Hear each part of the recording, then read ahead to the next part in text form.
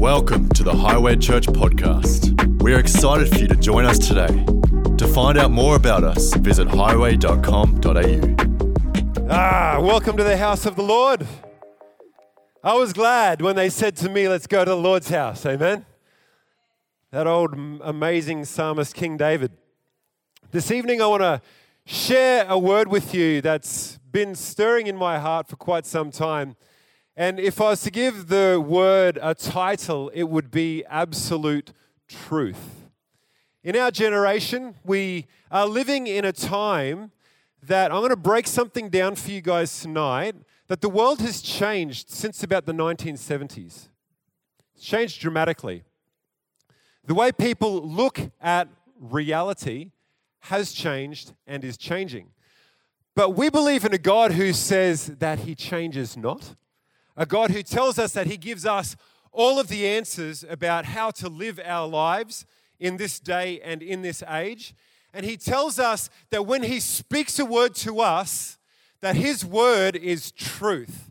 That we can take that word to the bank and that word will be true and everything else will fall apart. When God's word comes out and it starts to integrate and fall into line in our hearts and we make room for God's word, the Bible tells us that God's power starts to work deeply in us. And I want to share a little story just before I open this up too deeply. I was overseas and doing some ministry many years ago now, and we had this extended meeting. I had this extended series of meetings at this little country church overseas, and there was this young lady who came who'd been in a car accident, and her back had been smashed up. The bottom two vertebrae of her back were in a really bad way. She could barely bend. She couldn't twist her torso like this at all. And we'd promoted it as a healing night. You know, you feel like God speaks to you sometimes and you think, am I going to step out upon that word that God said to me, or am I going to reserve the word and just play it cautiously, or am I going to step into this thing and really believe what God has said? So I'm not a smart man, so sometimes I think it's okay to just listen to what God says and everything's going to be all right, you know? I think that's a pretty good recipe for life. And so we promoted these things. God had spoken to me. We're going to do some believing for healing. It's going to be a healing revival service. So first night went off and we were into probably about night 3 or 4. This lady came with a smashed up back and we started praying and she got healed, right? And so she's able to move and she's able to stretch her back out and bend over, and she turns to her husband and she just bursts into tears because her husband hasn't been able to pursue his profession the way that he would have liked to because he's been caring for her for like a year and a half. And so that was pretty awesome. We've given God thanks for that. We've seen God heal in many different ways before. I'm sure in our church here and all over the world, the body of Christ is seeing the power gifts of God really taking off in this generation. And the next night, this lady brings her father back, and he's been firing shotguns all of his life, and because of that, it's shattered the ball and socket joint up here in his shoulder. And so he comes up for prayer, and we're just praying for people at the end of the service, and God's moving, and it's really exciting. And he comes forward, and he starts to tell me about all this story about why his shoulder has been giving him all these problems for like the last 10 years, and it turns out that his shotgun shooting, he likes to fire a very heavy caliber of shotgun shell. And because of that heavy caliber, that was what was giving the kick into his shoulder, which had literally torn his shoulder apart. And he had this story about why his situation was like it is. I don't know about you, but sometimes I've got a story about why my situation's like it is. But a story is just a story. And if we lay the truth of God over top of a story, which is more powerful? Which is more powerful? The truth is more powerful of the truth of God's word. And so I said to the guy, look, I don't know about your story, man. And oftentimes when praying for people on the altar, people want to download and tell a long story about how they are, why they are. But I've just learned, not being very smart, that if we just approach it and ask God and say, God, would you step into this crazy story and do something that's beyond what this story is? Would you come in and move in this time and do what only you can do? We're just going to give you all the praise. We're going to give you all the glory. We're going to give you all the thanks. And we're going to give you all the honor afterwards. And life's going to be much better. Amen? And so this guy, I said to him, I don't know about your story, man, but let's just pray and believe on what God says. Do you believe in God? And he says, yes. So I'm like, all right. So we pray for this guy.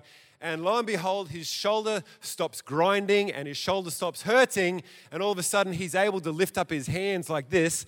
And as he lifts up his hands like this, he turns to his wife and he says, I haven't done this for 10 years. Praise God, amen. See, sometimes just listening to the word of God and hearing what God has to say and throwing caution to the wind and throwing all the facts of a story to the wind are so much more powerful than driving into a story that we already know so truly. Amen?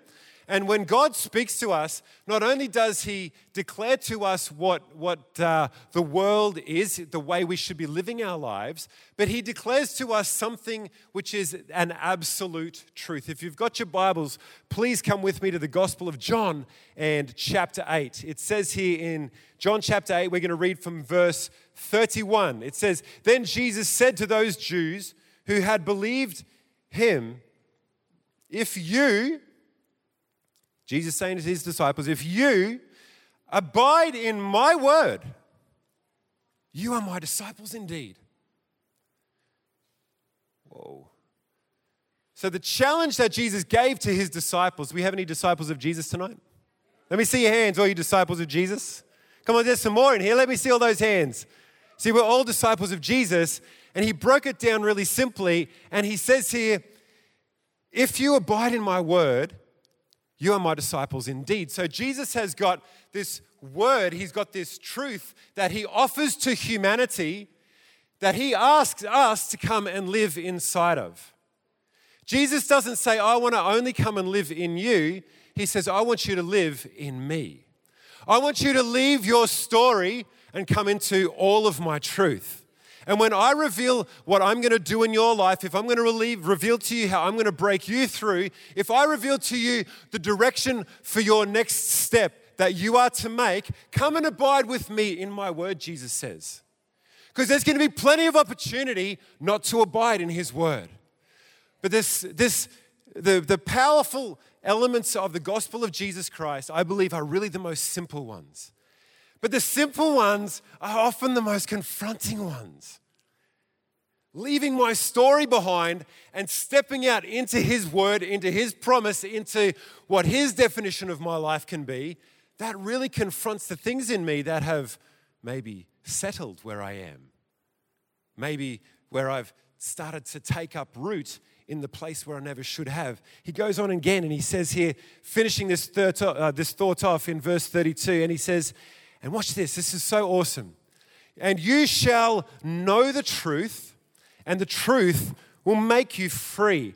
Now, in this translation of the Bible, when it says here, the truth shall make you free, the original language of the Greek doesn't actually say the truth shall make you free. It doesn't have a process in it that says to us, first we come to know the truth, and then the truth does something inside of us. It doesn't say to you, get familiar with all the passages of the Bible, and then when you've done enough to know everything that God has to say to you, then God's going to do something for you. It doesn't say that.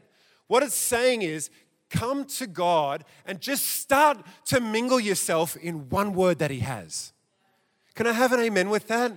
Simple things are the most powerful things. See, you can't learn all of God's word overnight, and God knows that. God just wants us to come to him today and grab what he's saying to us and start to mingle it into our world. I've had seasons of life where one scripture has lasted me for years.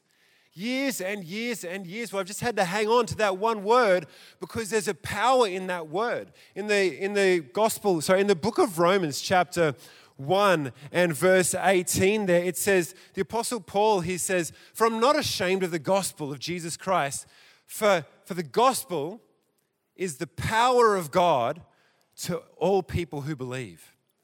And see, when we come to know the gospel of Jesus, we start to mingle with God's truth, but that truth, that gospel word is a power into our lives. Is Mel around? Mel's going to help me out. Oh, here we go. Thanks, brother. If you could bring these over here, that'd be awesome. I've got some props. I figured it's youth night, and Pastor Caleb's allowed to, so I'm allowed to have a prop too. Is that okay? Awesome. Whoop. That'll do right there for the moment.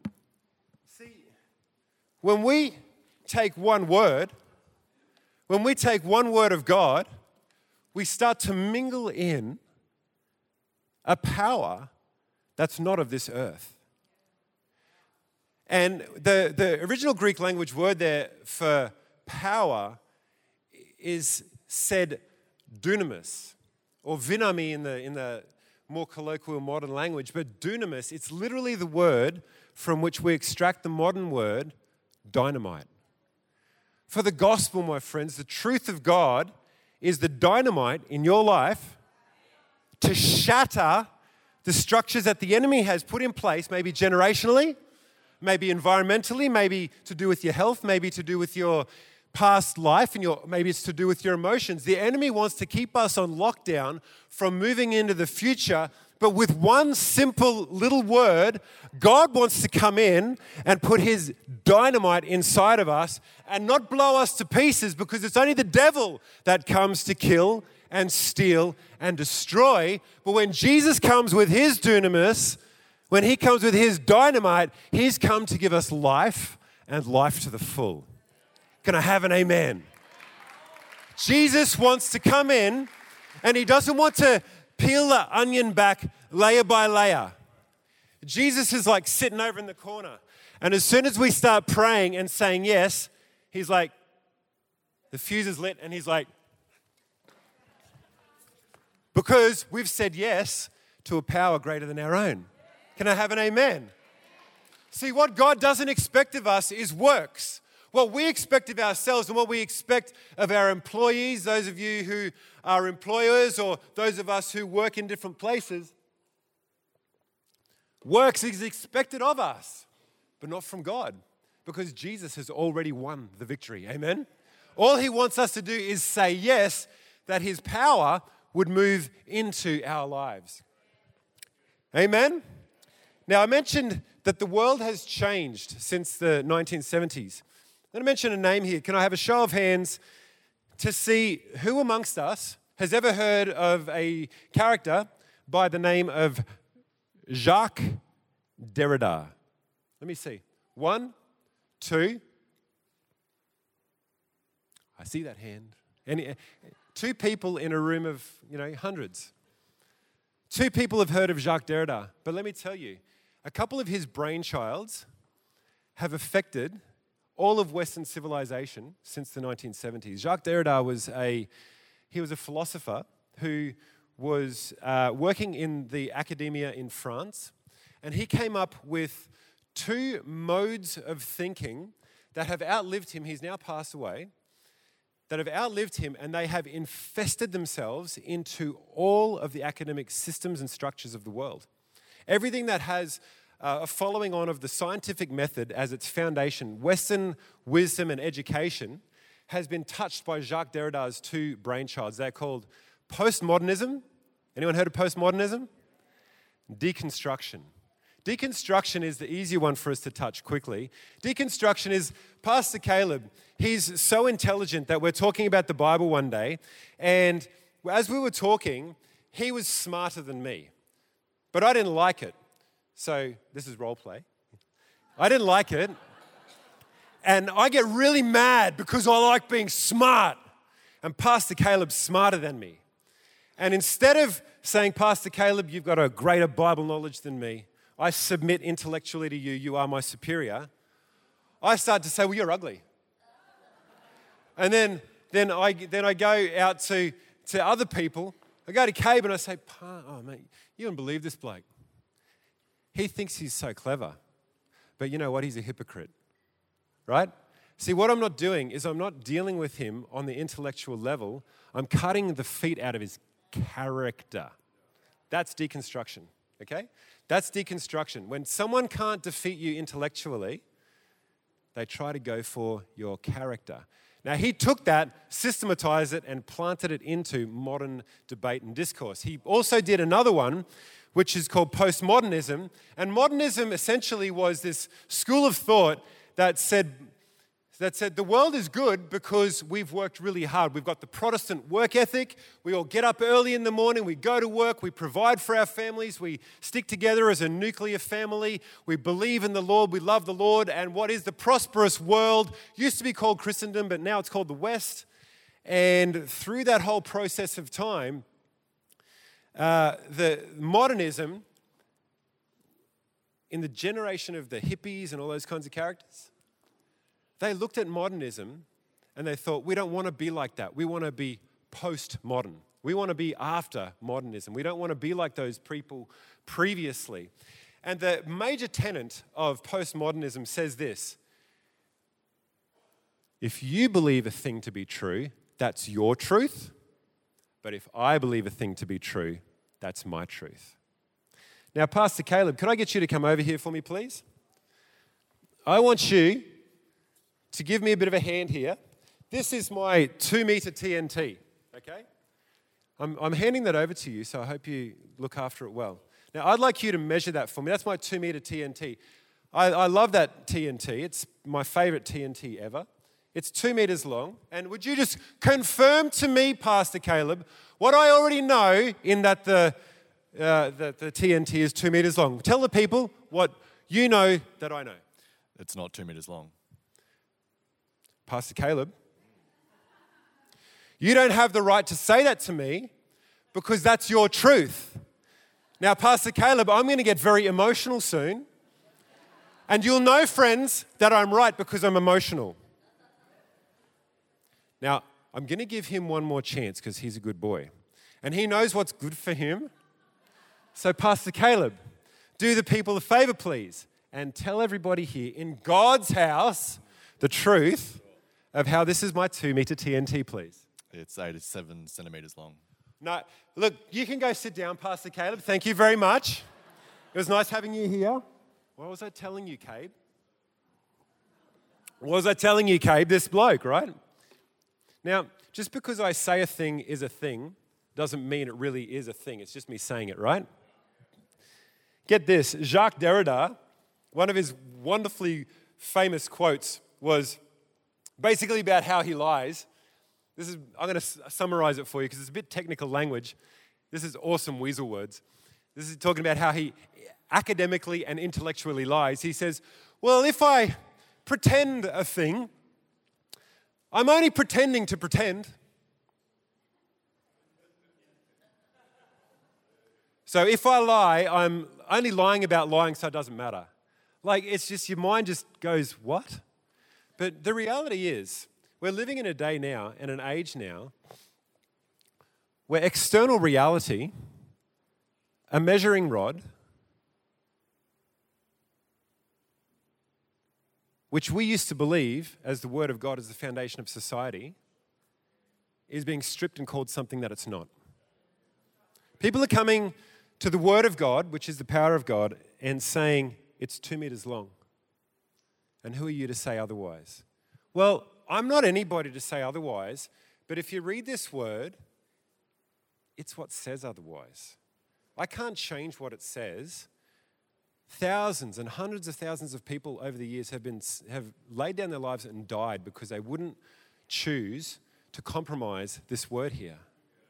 This word here is a power into our lives that can change our circumstances and our situation just like that.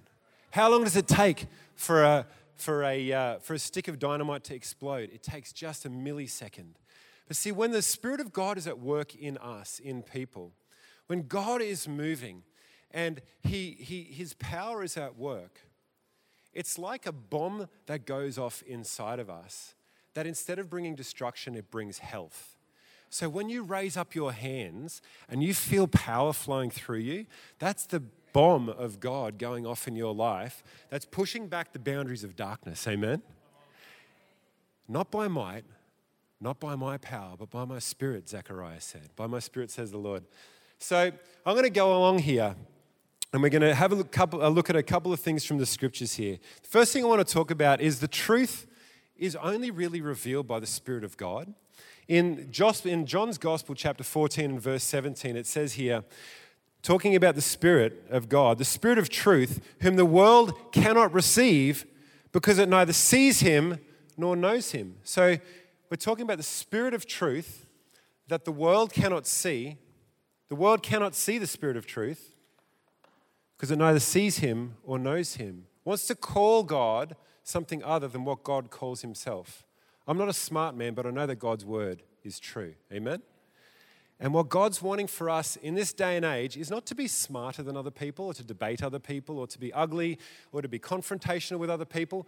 God just calls us to walk humbly and love other people and do the best that we can with what's in our hand and go ahead and live the life that we have. And I tell you what happens is his light starts shining out of us. We don't have to be the ones who are, walking around with placards in our hands saying we're against such and such, we're against such and such. I'm telling you, my friends, if we start to just get about what God is about, we won't have time to be against anything.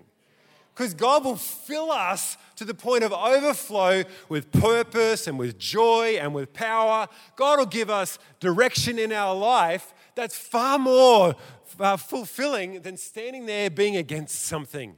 Oh, I'm against such and such. Well, you know what? I'm for the moving of God into people's lives. I'm for the broken being made whole again. Amen? I'm for the sick being restored. I'm for the blind getting their vision back, man. And all God's asking us to do is just walk with him, hang on to one of his little words, start applying it to our life and inviting the Holy Ghost into that space, amen? That's all God's after. He's not after our works because Jesus has finished the works. All he's after is our heart. Because he knows that when he gets our heart, all the works are going to follow and we'll give far more to the Lord after he has our heart than we would have otherwise, amen? Matthew chapter 7 and verse 13, when we start to walk with the truth, we start to follow into what Jesus says here. He says, enter by the narrow gate, for wide is the gate and broad is the way which leads to destruction, and there are many who go by it. I tell you, when you start to listen to that one little word of God, when you start to hang on to that one thing that he's saying, it's a really narrow road. It doesn't need to be wide and broad, because there's so much blessing on that road as we walk that narrow road with him. The Spirit of God has no error in him. In 1 John chapter 4 and verse 6, it says here, we are of God. He who knows God hears us. He who is not of God does not hear us. But by this we know the spirit of truth and the spirit of error. Let me tell you, when we're walking with the Lord, and the Lord wants to come on our lives and move through our lives with power, we feel a sense of righteousness like a magnet pulling us upwards. Amen? You can feel the goodness of God residing on you. But when the enemy comes, he doesn't come like a force of darkness that just wants to crush and squash. He wants to lead us away slowly but surely. Just a little bit of compromise here and a little bit of compromise there. That's what it says here. It's talking about the spirit of plan A, just a tiny little deviation. You know, you've been doing so well walking on that narrow path. Let's just take a quick little step to this side over here and eat from the mulberry bushes. And then you can step back onto the path later on. But oops, they were poison mulberry bushes. We all know the story. I'm not going to go too far down the track there. But what we look at here is we've got to understand the type of work that the enemy has against us, which is not something that's going to look exactly, completely polar opposite of what God has to do. It's something that's very similar with what God wants of us. But just carrying on that narrow path is so important. Let's go now to John chapter 8 and verses 25 to 26. John 8, 25 to 26. And they said to Jesus, who are you? I love this. See, the Spirit of God gives us total security in our life. The truth of God gives us total security in our life. You don't need to know all of the answers about all of the future questions. Remember in the beginning of the Bible, Genesis chapter 1, verse 1, in the beginning God created the heavens and the earth. And then verse 2, and the Spirit of the Lord was hovering over the face of the waters, and the face of the earth was formless and void. I often feel like that going into new seasons of life. I feel like the season that's in front of me, the decisions that I need to make, it's like I feel formless and void. Does anyone ever feel like that? Like, oh, here I am on the precipice. I've got to start making some decisions. I've got to get into this new, I've got to figure it all out. It's all formless and void. I'm worried. I can't see the structure. I can't see the shape of it all. But at the end of the day, the Spirit of the Lord is right there hovering with us to lift us up, like I was saying before. Let's not worry about trying to make the form fit and make ourselves look perfect. Let's worry about trying to just be involved with Him as the substance of who we are in the Lord. Now, I've got a picture up here.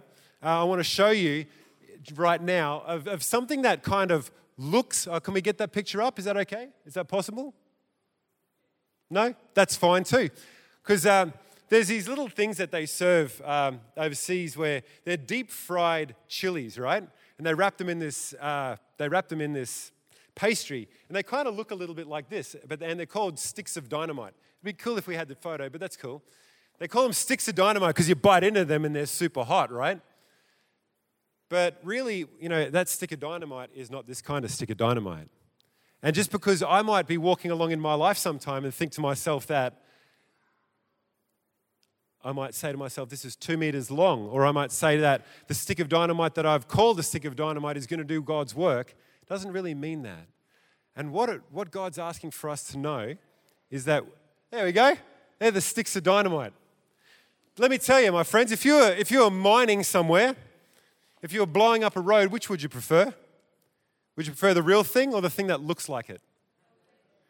Because substance is not the same as form.